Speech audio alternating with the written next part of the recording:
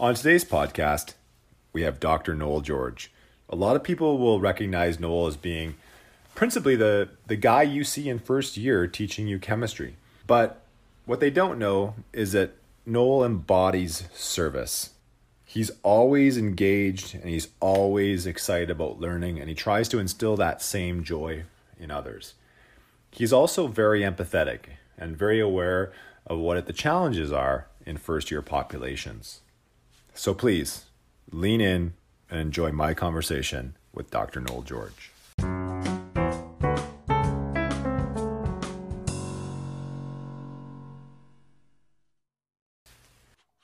All right, everybody, welcome back to the pod. Today I have another favorite in our repertoire of faculty members in the department, and that's Dr. Noel George is joining us today. Noel, welcome to the pod. Thanks very much, Brian. Glad to be here. And we are glad that you are here joining us today. Noel, tell us a little bit about your role at Ryerson. So started at Ryerson in 1998, and I was hired as what was then called a teaching emphasis faculty member. So my primary role was to teach and do service activities, whereas, I had less responsibility with regards to research activities. So since then, I have been primarily an instructor, teaching mostly the introductory level general chemistry courses. But over the past couple of decades, I've had a lot of also administrative appointments. I've been involved in the first year science office for about 7.5 years. And I try and do a fair bit of service activity as well. I'm a member of Senate. I've been on other committees such as academic standards for a number of years as well. So I try and contribute to the governance of the university as much as I can as well. Sorry, Nolan, for our listeners, that's a really good cause, because a lot of us who don't want to do those jobs require heroes to take them on. And it is a lot of bureaucracy, and you tackle that bureaucracy with a great sword and shield that protects all of us. you're like a knight in shining armor. Well, I feel like that's the role sometimes. Sometimes I feel like I'm trying to rain on people's parade by saying, oh, you can't do that. Or citing rules and policies at them, but it is important that certain things be observed, and so I'm happy to do that. I feel it's a nice way to contribute to the community. Also act as a source of information for my colleagues as well when they're facing problems. Done that. I have some experience with a wide variety of different aspects of the university. Yes, you do. And you've done that very well. In fact, for the pod, there's only been 2 people, both who we've now interviewed on the pod, who have scolded me, and Noel was one of them, but I was at a blind, so I deserved it. Noel, let's talk about your journey to Ryerson before Ryerson.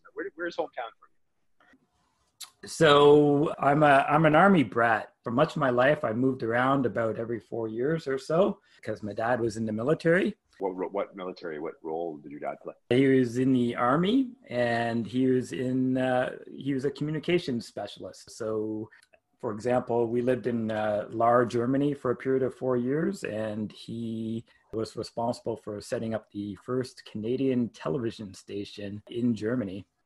And cool. he interacted a fair bit with the local telecommunications authorities and things like that as a liaison between the Army and the town. Very cool. So where did you? Okay, so if you had to choose, what is your hometown? It just doesn't sound like you have one. Where would you put your? I'd have to say Kingston, because my dad was stationed there, so I spent grade 7 to 11 in Kingston. And then I returned there for my undergrad at Queen's.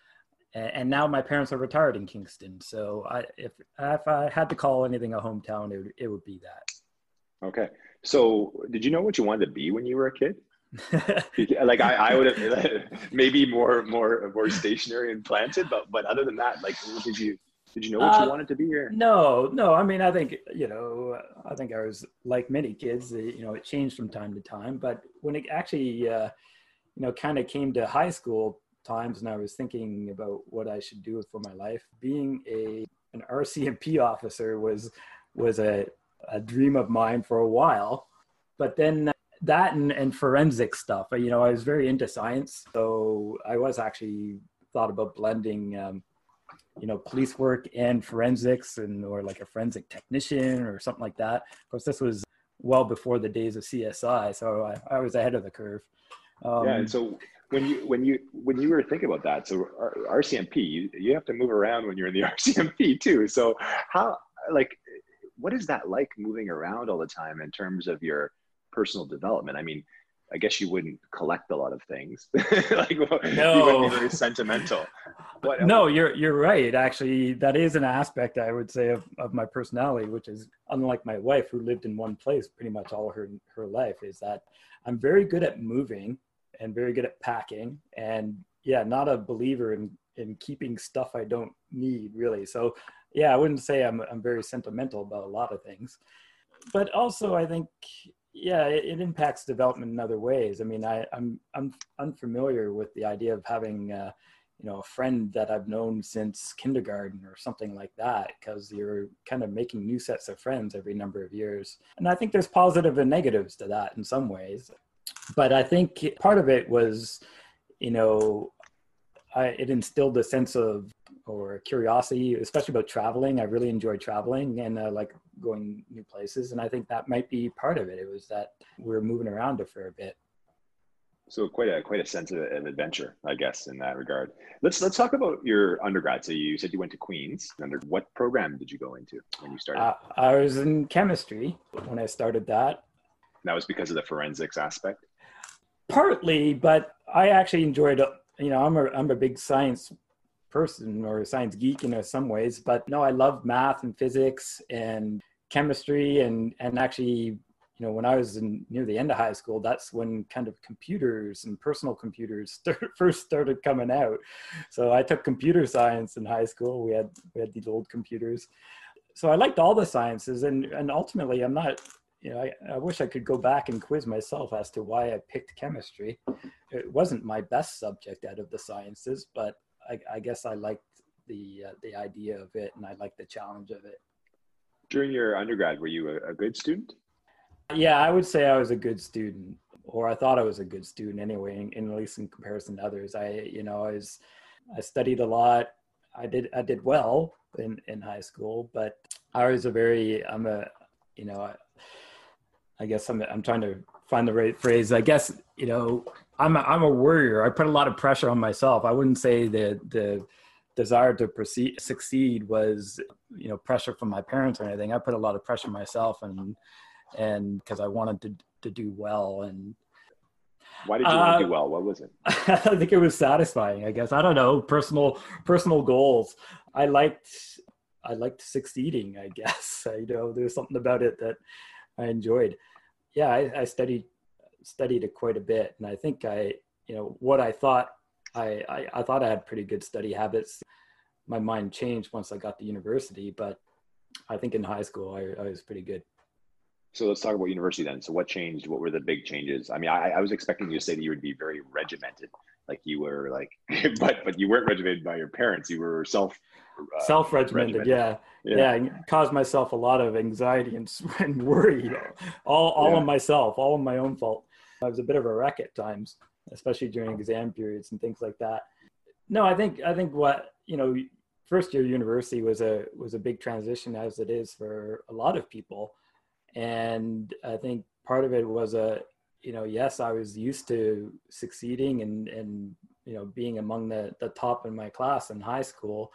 And first year, you know, I wasn't getting the grades I was used to, and that was very disappointing and frustrating. And you know, it was hard to figure out, like, what was I doing wrong. So, you know, even though I thought I had good study habits and I tried to apply that kind of same stuff when I was in university, it didn't lead to the success that I certainly desired. So, I mean, we know that you went on and to grad school and other things, but before we get there, what was the pivot? Like, when did you make that je ne sais quoi moment where you could identify what it took to at least be better, whatever your definition of better is? Maybe it wasn't grades, maybe it was just you were getting it. What was it? Could you remember that moment? Not specifically. I mean, I talked to I got okay grades. Obviously, I got to where I am, I succeeded, but I don't think, in some ways I barely made the lines, like I got the grades to get into grad school, but they weren't, they made it past the minimums, but not by tons. And, and I think, I don't think there was really a pivotal moment where all of a sudden I had huge success. I always had to work very hard, what I thought, in comparison to other people who did better than me, just to, make it through. And, yes, I met success, but it wasn't without its challenges. So when did you make that transition to that you were going to go say, I'm going to do grad school? So what was it that sort of led you to that move then? Oh, well, I think, ultimately, coming into third, fourth year of my program, you start thinking about, well, what kind of jobs would I like to do, as a career when I graduate? And I mean, at the time when I started, seeing what was out there for people with, say, a Bachelor of Science in chemistry, there are jobs out there for sure, but they weren't necessarily the kinds of jobs that I was looking for. I think, part of the career I was looking for was something that would always keep me engaged and always learning. And I couldn't really imagine kind of going in and doing the same exact thing day in and day out as kind of as a career. So lab technician jobs are awesome, but it wasn't something that I was really looking for. And I kind of wanted to be more involved in research or decision making or have a bigger role. And I realized that having a master's as a minimum was kind of what I was going to need to get into those kinds of jobs. Okay. And so did you do a fourth year thesis project at Queen's? I did. Geez, now the name's going to escape me, but it was in the medicinal chemistry. Okay. Oh, so that was a bit of a pivot for you, because I know where you did your PhD. So that's not quite the same field at all. No. Yeah.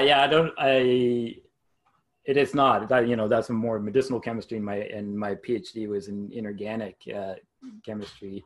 So I did, even though I did that for my thesis, eventually when I was applying to graduate school, when they asked you to put your interest down, I liked inorganic more. I also was interested in polymer chemistry at the time too. And so we've had a number of fellow colleagues who graduated from Queen's and then went elsewhere. So what made you go to Guelph? Because that's where you did your PhD.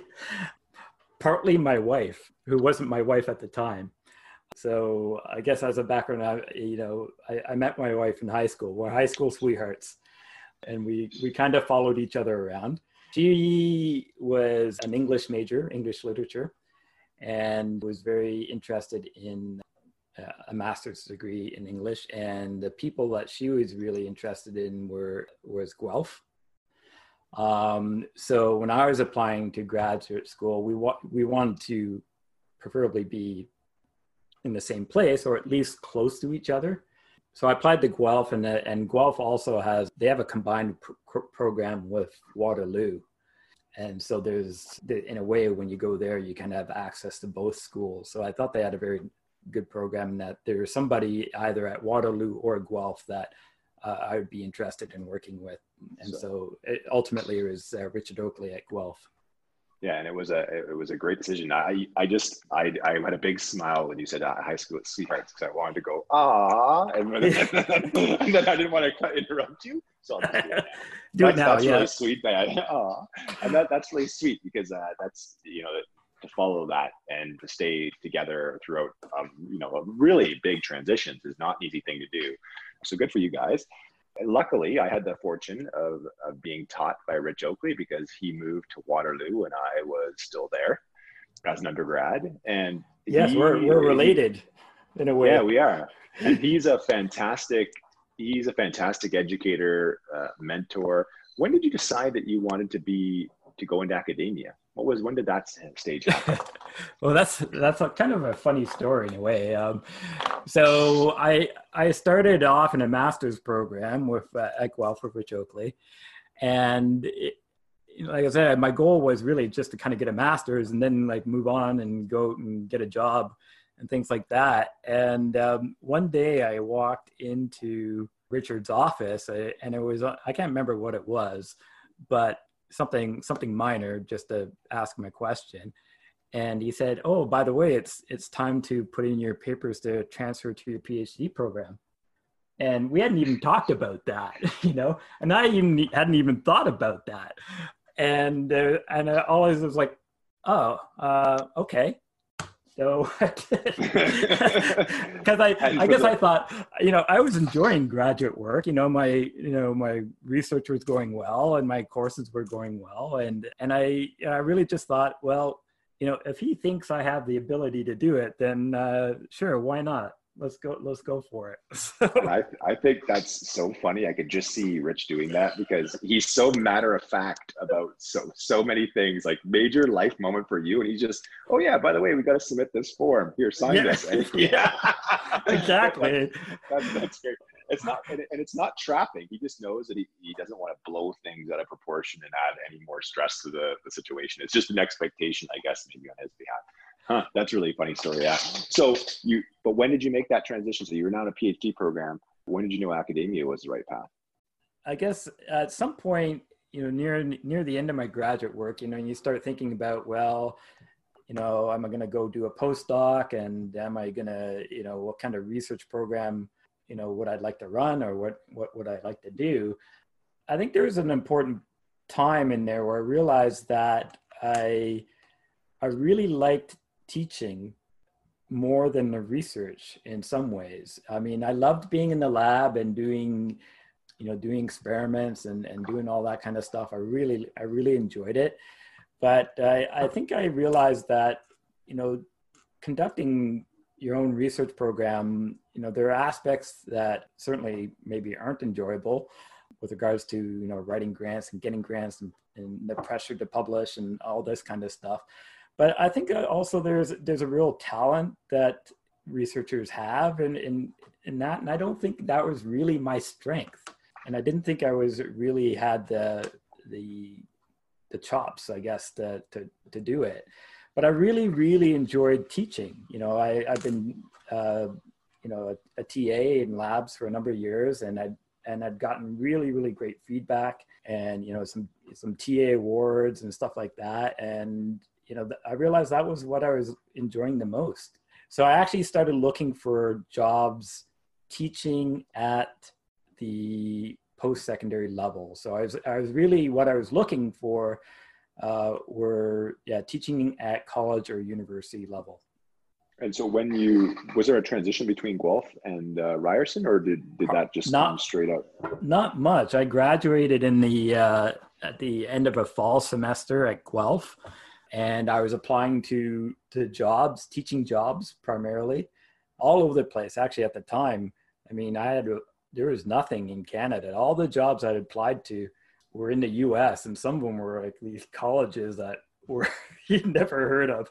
Like, I think I applied to a few of those too. Yeah, my wife was really worried that we were going to end up in some little tiny town in the hills of Pennsylvania or something like that. But I taught one semester at Guelph. I taught first year chemistry there, and while I was kind of applying for things, and I finished that, and I went all the way. I was into the summer.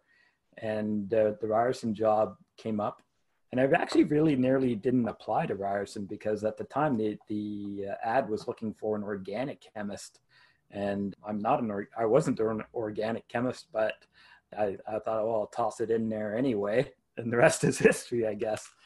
Yeah, and so it was a really strange set of circumstances that led to that. And we're glad you are on this team, and we're glad that worked out the way it did. Let's talk about teaching, because every once in a while when I have too many drinks, I'll go on Rate My Professor, and I'll look at your rating, and I'll always see that you have a chili pepper and I don't. By the way, I I just don't. want everyone to know that we are not endorsing any software that Judge is teaching or students, but I do. I have looked a few times, and so you are a very popular educator. And what do you think it is that that resonates with the students in that regard, or what do you try to do that they might be connecting to? I think part of it is that, yes, I'm teaching them first year chemistry, but I think I bring a lot of some of my other roles.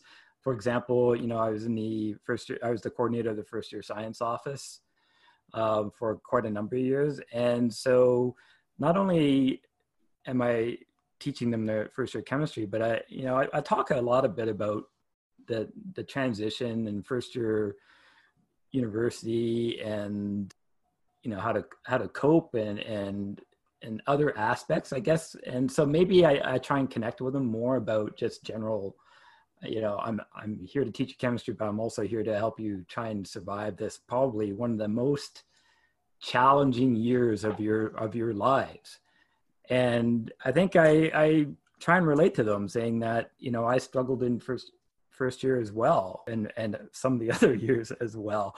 I think a lot of students have this idea that all their professors are like geniuses or something like that, and put them up on a pedestal or something like that with regards to that. And I try to remind them that we're human too, and we're regular people. Not all of us are geniuses. If you have a chance to listen to this podcast, all of our listeners will know that we are seriously dispelling that myth that we were all geniuses in our undergrads.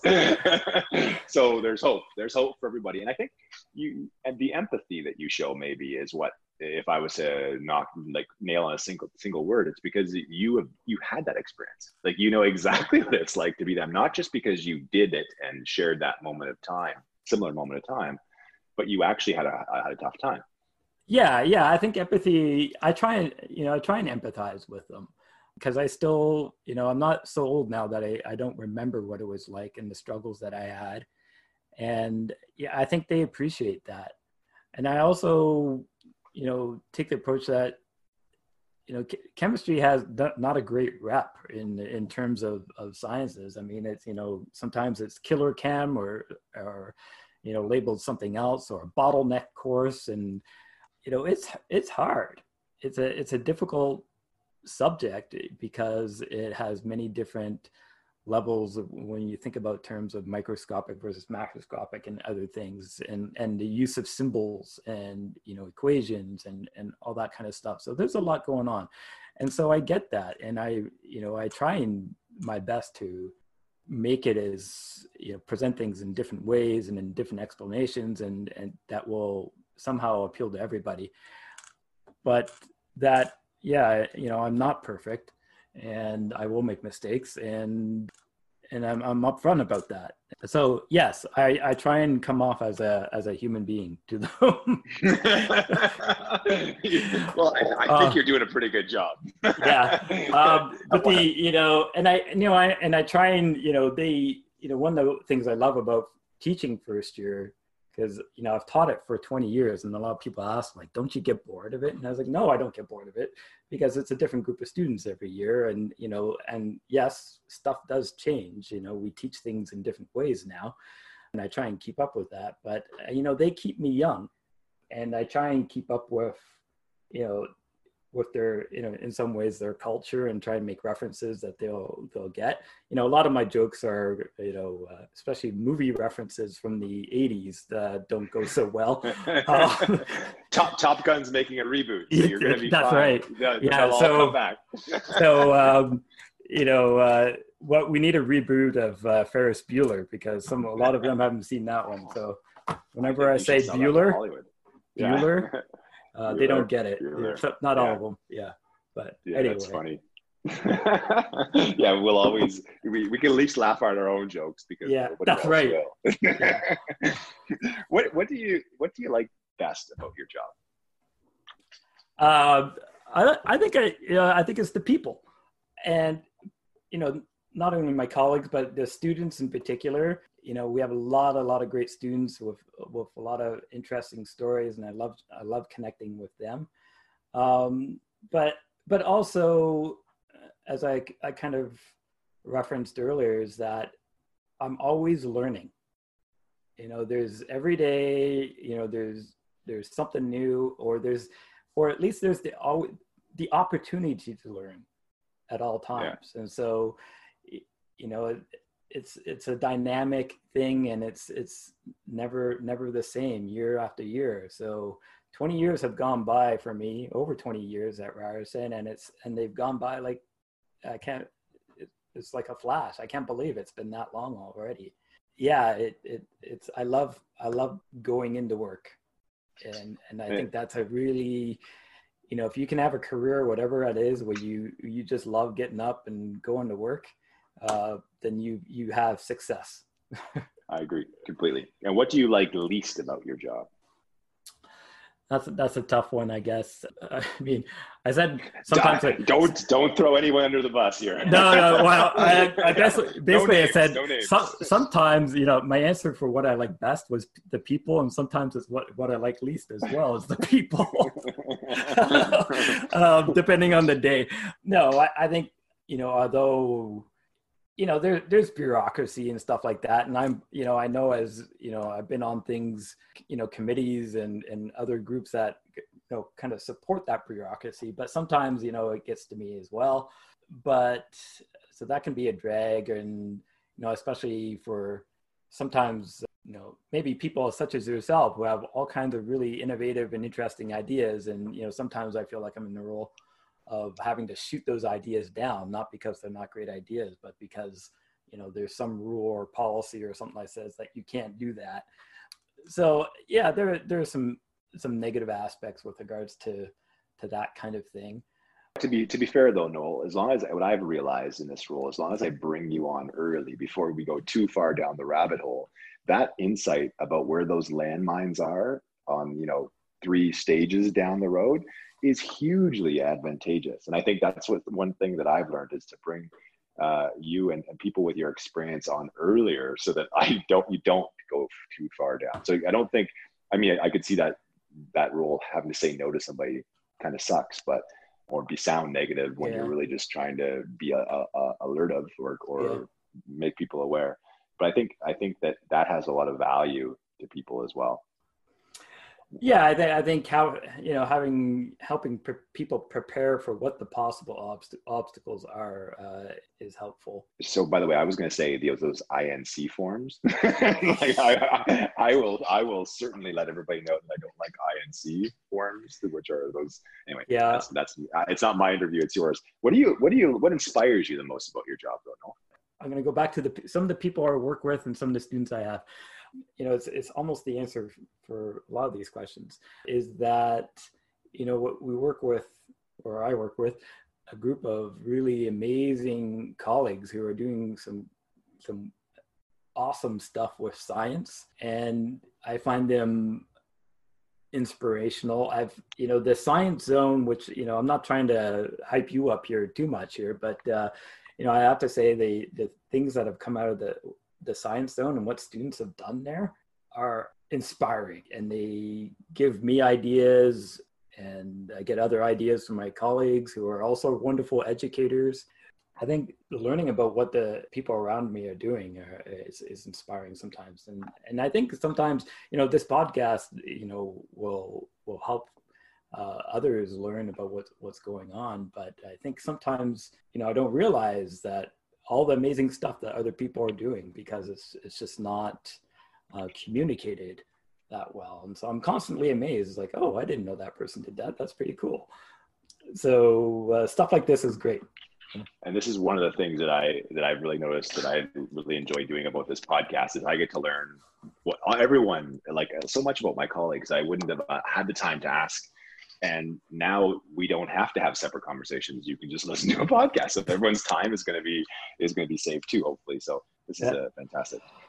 You're innovating in the classroom, and one of the things I like that you're doing that I thought a lot about is your badges. And so let's tell the students about why you're doing that first, because sometimes they don't understand why we experiment in any rational reason. Like, so what is the outcome that you, why, what about this? What motivates you to help the students in this way? So maybe start by explaining what the badges are first. Well, so the idea of badges is something I've been kind of exploring recently. It comes out of a lot of kind of gaming theory and psychology, in that, and incentivizing people for certain actions. And so, if anybody who's played, games on their phone or their iPad, like Candy Crush or Gardenscapes or Angry Birds or something like that, we realize that there's all kinds of achievements you can get, right? You can get 4 stars if you destroy the house in Angry Birds in one shot or something like that. Or if you, certain number of wins, you get some kind of reward, or, all kinds of stuff like that. Levels completed, time, I don't know, all kinds of things. And so these rewards or these incentives actually have no value in themselves, right? You don't, it's not like you get any money or anything like that. It's really about the satisfaction of gaining the award. And some people are motivated by that. They want to get all the awards. They want to get 4 stars on every Angry Birds level or something like that. And they will go another way and spend all kinds of time to try and achieve these things that really have, no value except in their own mind. So the idea of educational badges has kind of come out of that, and saying that, can students be incentivized to do more work or do things for some kind of recognition? And in this case, it's a digital badge that goes into a portfolio or something like that, and that you can share with your friends and say, hey, look, I got, gold shield on whatever for doing whatever. Anyway, so it's actually, and the idea of badges has also made it out into the kind of the certification. Mozilla had a platform going. So now there's all kinds of actual electronic platforms where people can share their achievements, these certifications that are in the form of an electronic kind of badge and things like that. But a number of educational institutions have gotten into it. And so we're just I was playing around with it in first year, saying, would students be incentivized? Would they do more practice problems if they got a badge for doing a certain number of problems, or getting a certain score on a set of problems and things like that? So that was one of my recent projects. And it's not like you're trying to establish like an Air Miles rewards program or anything like that. You're really doing it because you're doing it for their best interest. Like you do the experiment, see if it would work, so that it would benefit them. And I think that's the cool thing that, again, maybe shows in their response to you, is that you're willing to try something new just to see if it will make a difference. And so, and I think that's kind of been my career at Ryerson, I guess, is, I've focused on chemical education, and I've always tried to keep things fresh in my course, if even for myself, but also for the students, by trying different stuff. And a lot of times it doesn't work, but the trying is important, and you do learn from you do learn from it.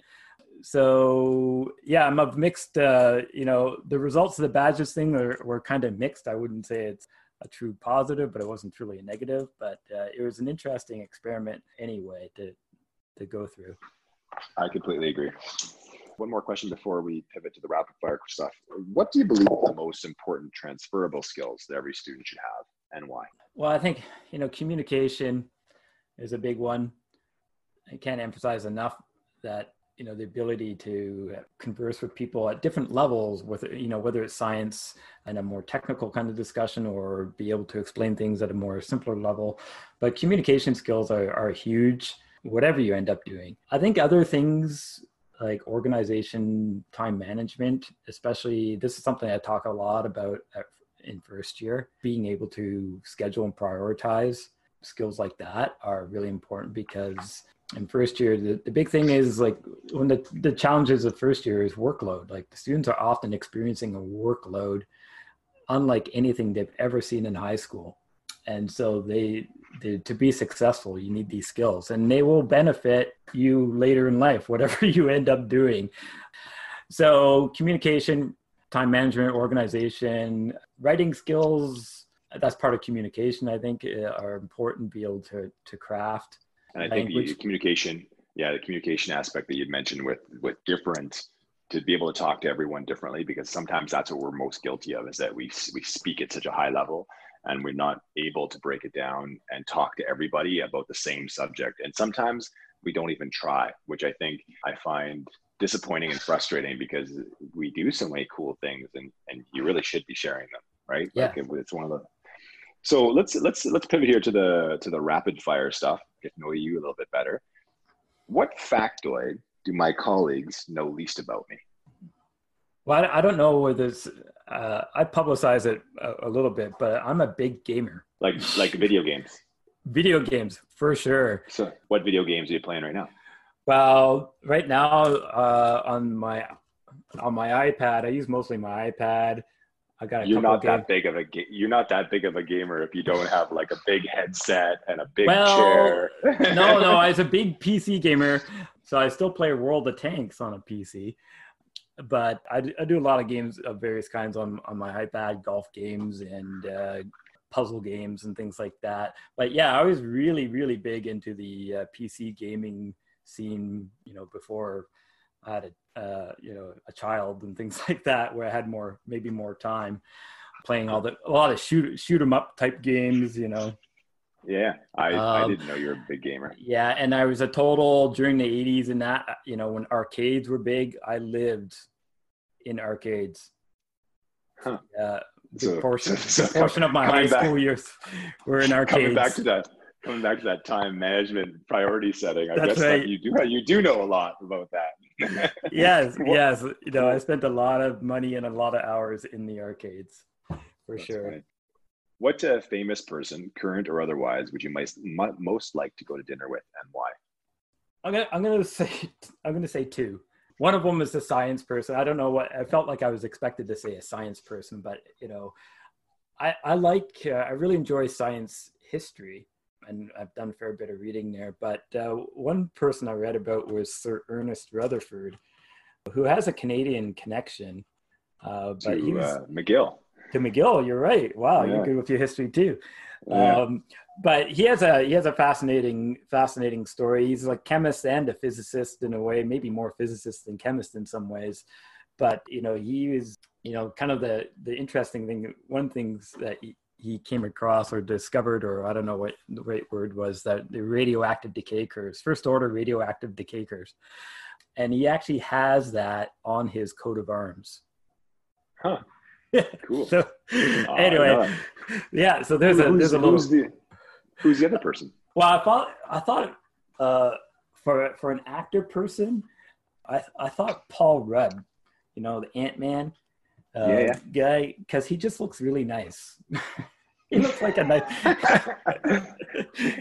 nice guy, Yeah. But I don't know. That's a horrible reason, but he actually does play the same character in almost every one of his things, like from Forgetting Sarah Marshall to that's a good movie too. I think Big Brother or something. He played another one. Like he's almost the same character every time. He's always this kind of nice guy, Yeah. But anyway, I know it seems really random, but this is a candid podcast, so I'm but glad this is, you were. But I'm not sure I'd want to meet him like in real life for sure, because what happens if he turned out to be like a total jerk? Yeah, he could be. I like to kind of keep this image of him in my mind. Maybe, you hear about that, where actors who turn out to be like terrible people or something like that. Yeah. But anyway. We all could be, I guess. It's a risk of going out with anybody famous or allegedly famous. All right, so Next question. What is your favorite food? I enjoy a good filet. Pizza's pretty up there too. Well, filet of fish, I assume. Oh, filet mignon, sorry. Okay. Filet of fish. That's right. Yeah. I go off to McDonald's for my filet of fish. Actually, I've had a big craving for McDonald's recently. So I could see how it could be a filet of fish at the cost. I don't But even it know. could be Do they even still serve that? I haven't been in a I- McDonald's in ages, so I don't even know what's on their menu. I don't know if they do or not, but you could have any kind of fillet. It doesn't have to be a fillet, a McFillish or whatever it's called. Okay. Filet mignon. Okay, there we go. Filet mignon. That's nice. Okay. And it's barbecue season, so I hope you get to enjoy one. Barbecue, medium rare. Ooh, nice. Okay, so what is your favorite beverage to go with that filet mignon? Well, it doesn't. My favorite beverage probably doesn't actually really go well with filet mignon. But okay, so what is it? Well, I enjoy a good cup of coffee or tea, but for beverages with filet mignons, well, I think you'd have to go with maybe a red wine. Although I'm really into rosés these days, so I don't know. You and Gossage both. I don't understand that. Seems like you just can't decide what you want, white or red. In between, a little bit of both. A little bit of both, yeah. Then just get 2 bottles and mix your own. That's right. So what is your favorite color? I'm not talking about wine anymore. Okay, I'm gonna go with blue. Blue. That's a very common one in the pod as well. And complete the sentence. If I was not a professor at Ryerson, I would like to be. If I'm not a professor at Ryerson, I'd like to be a professional gamer. Well, that seems like it's a big thing now. Because I could, you can actually make money at it now, and I could play games all day if I had the time to do that. So you have the stamina to do it all day. I do have the stamina to play games. I have gone on, like some of those big adventure games, or things like World of Warcraft and stuff like that. You can just kind of lose time on. Yes, just one more mission. Just one more quest. And then you look at your watch and it's like 4 a.m. That's right. Yeah, that was me at times. Yeah, I was like, oh damn. Yeah. And then my body would hurt because I've been sitting in the same spot for like 6 hours. Yes, I know the feeling. Something in the top 10 of your bucket list. Top 10 bucket list. Probably travel. I've always liked the idea of hiking up to Machu Picchu. You see these trips. I'd like to kind of hike through the jungle and then get up to Machu Picchu, or the Galapagos, something like that. That'd be pretty cool too. So something in the equator, by the sounds of it, something high up in the equator. Okay. Yeah.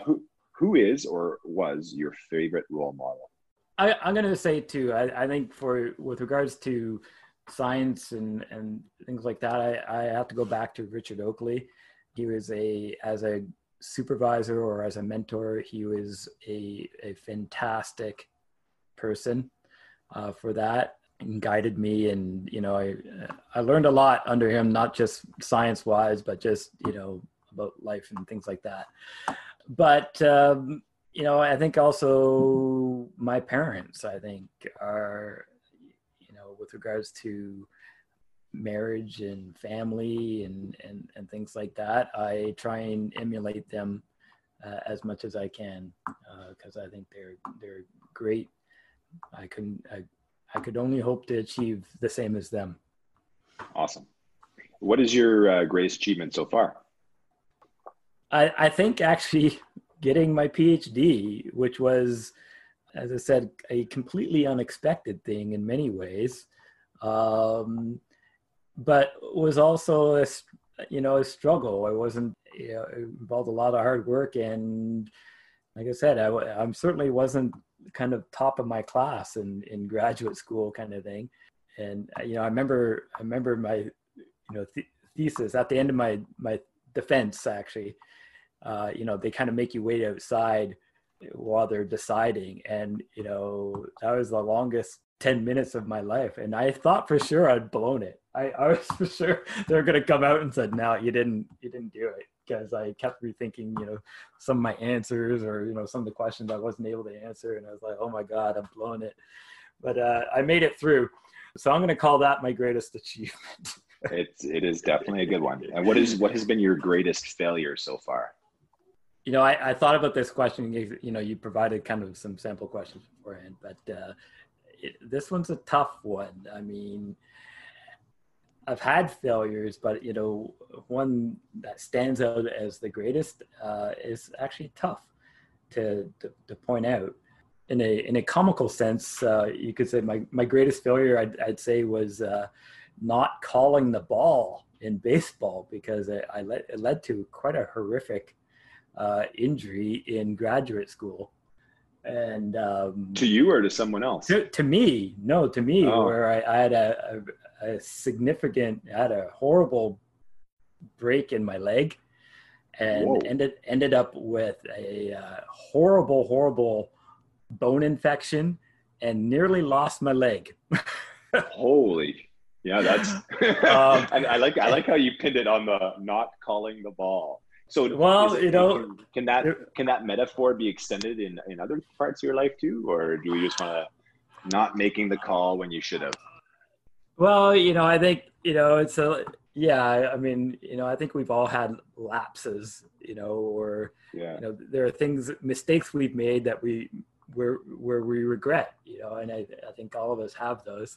Do I regret not calling the ball? Yeah, for sure, because it changed my life. I mean, I still have consequences. I was back in 1995, and it still impacts my life in some ways. So wow. Yeah, stay focused and call the ball. Yeah, communicate, stay focused. Communicate. Yeah, there you go. Yeah. What are you most grateful for? My family. I am grateful. You have children too, right, Noel? I have a son, a 16-year-old son. No, I have a wonderful family who has supported me through trials and tribulations, all the good times, all the bad times. As I said, my wife I met in high school back in 80. I graduated 87. Yeah. It's been a long time, but she's been there for all of it, and I'm blessed to in that kind of relationships, you have the option. You can grow together or you can grow apart, and we grew together, starting off as kids all the way to where we are now. Also, for my career, my job, it's somewhere where I never expected to be. I couldn't have imagined it when I was back in high school or even going through undergrad. It's been a blessing, and I think that we are in a privileged situation. There are not many jobs where you have a guarantee. Once you get tenure, you pretty much have a job for life, guaranteed. And we are in a great environment. We are compensated well, and I am grateful for that all the time, especially when I see, for example, with today's graduates and the employment markets and precarious employment and things like that. I'm very grateful for where I am. Excellent. And what concerns you the most? So whether it be locally or globally, what are some of the things that keep you up at night? I think the environment, what we're doing with our planet concerns me, especially. I think the next, say, 50 years are going to be very big for our planet environmental wise. And I worry about what our, this generation coming up is going to face. And some of the stuff I recently watched, Netflix has put out a little, it's called History 101. It's like these 30-minute episodes on different topics.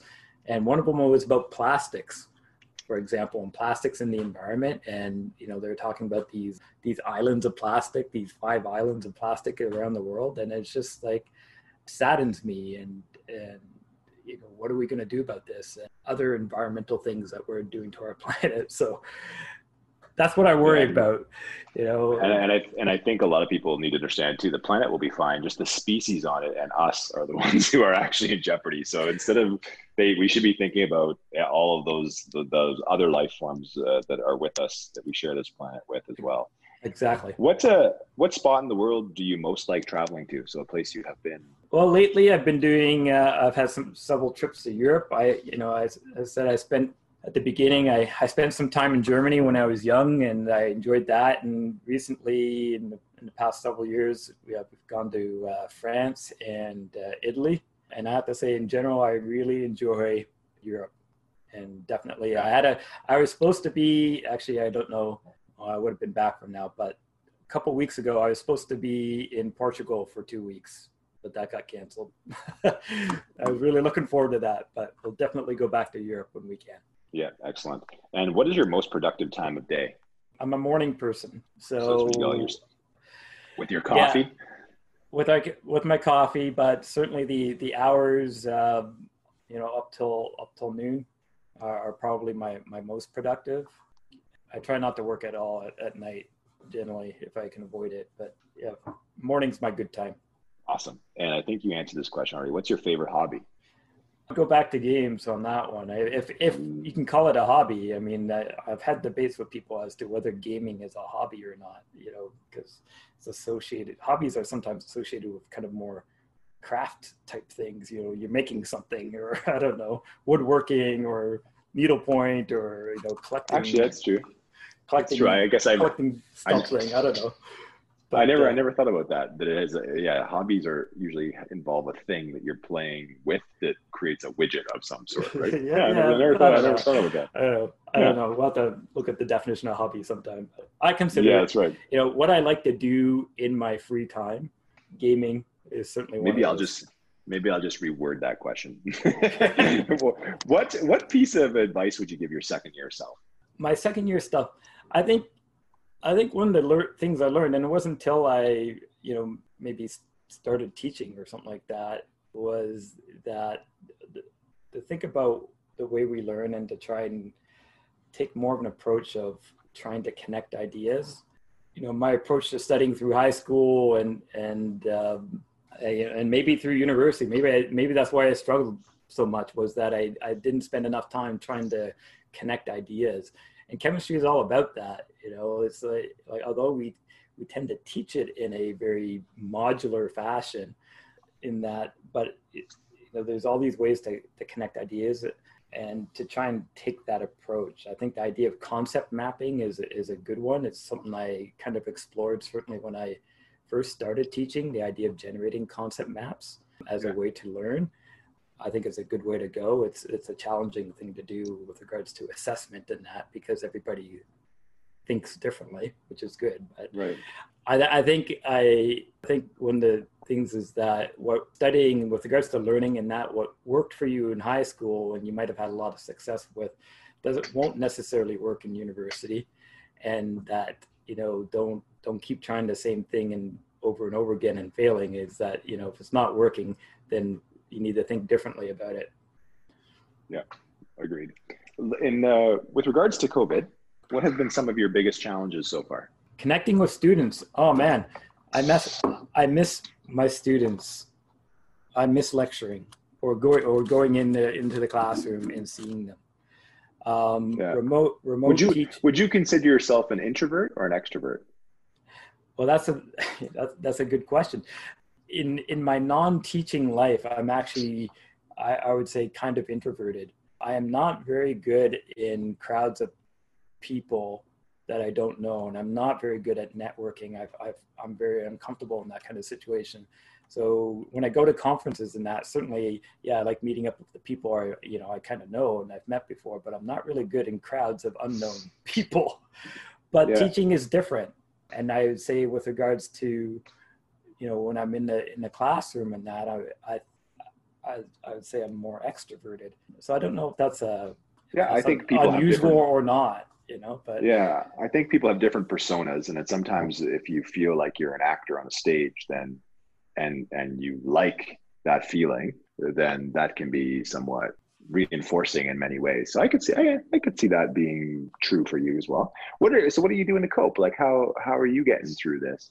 Fortunately, I'm finding very challenging. I mean, certainly the end of the semester was trying to figure out just how to finish things off and trying to really come up with a solution that was kind of best for the students and trying to understand the challenges that they were facing. Because I think, it was very different. It's different for everybody. I could record all my lectures and I can post all kinds of stuff, but I think with the students, it was a bigger challenge trying to just maintain their routines and their learning environment.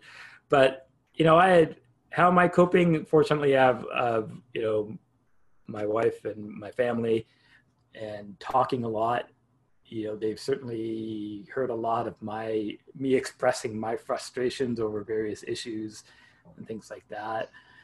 So just trying to have somebody to work it out with, I guess, is how I'm coping. I wouldn't say I've done great. There's a lot of stuff that I've been keeping me up at night worrying about various things or things that were bothering me. So certainly it's had an impact on that kind of stuff.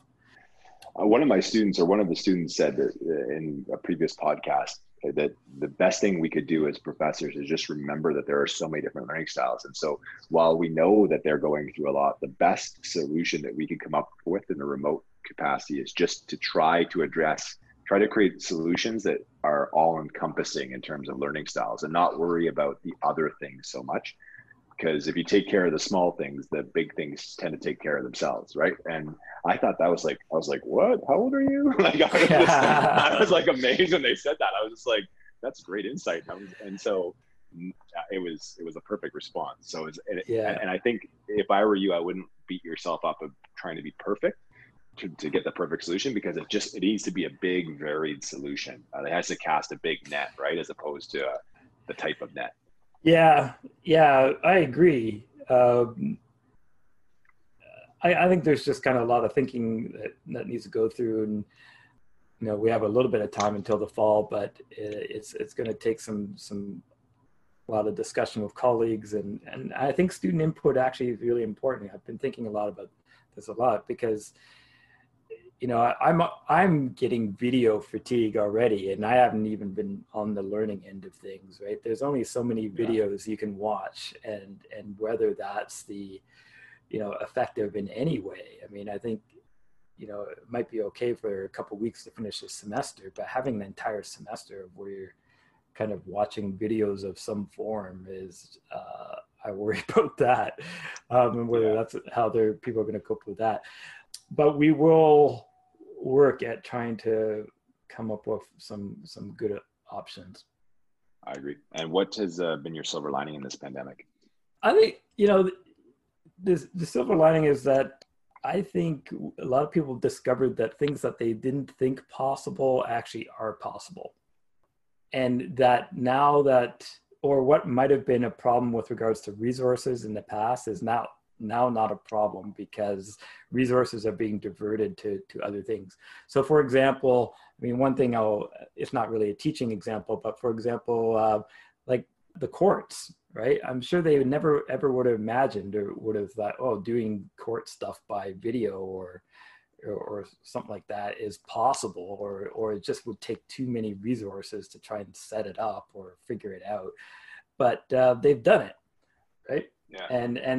And work and other things, people are figuring stuff out, because now everybody is devoted to figuring it out. We need to keep this going, and how we're going to do it. So I think, a lot of positive things with regards to technology and other things are coming out of it now that people are either forced to figure it out, or because now the resources are there to and the time to devote to it is there. And if the judiciary can change, then this institution can change too. Well, yeah, that's true. And I also like how the conversation has changed when we talk about assessments. Instead of talking about exams and cheatings and tests, we're thinking about new ways to assess, which I think is both awesome, and it uses a lot of technology, but it's both awesome and timely. So I'm really excited to see what kind of innovations will come out in all of this. And I know, Noel, you're going to be a part of this because you love doing these things and you love games, and you're a techno lover. Yeah. Technophile, I guess. Yeah, there you go. Yeah. There you go. So anyway, Noel. Oh yes, I think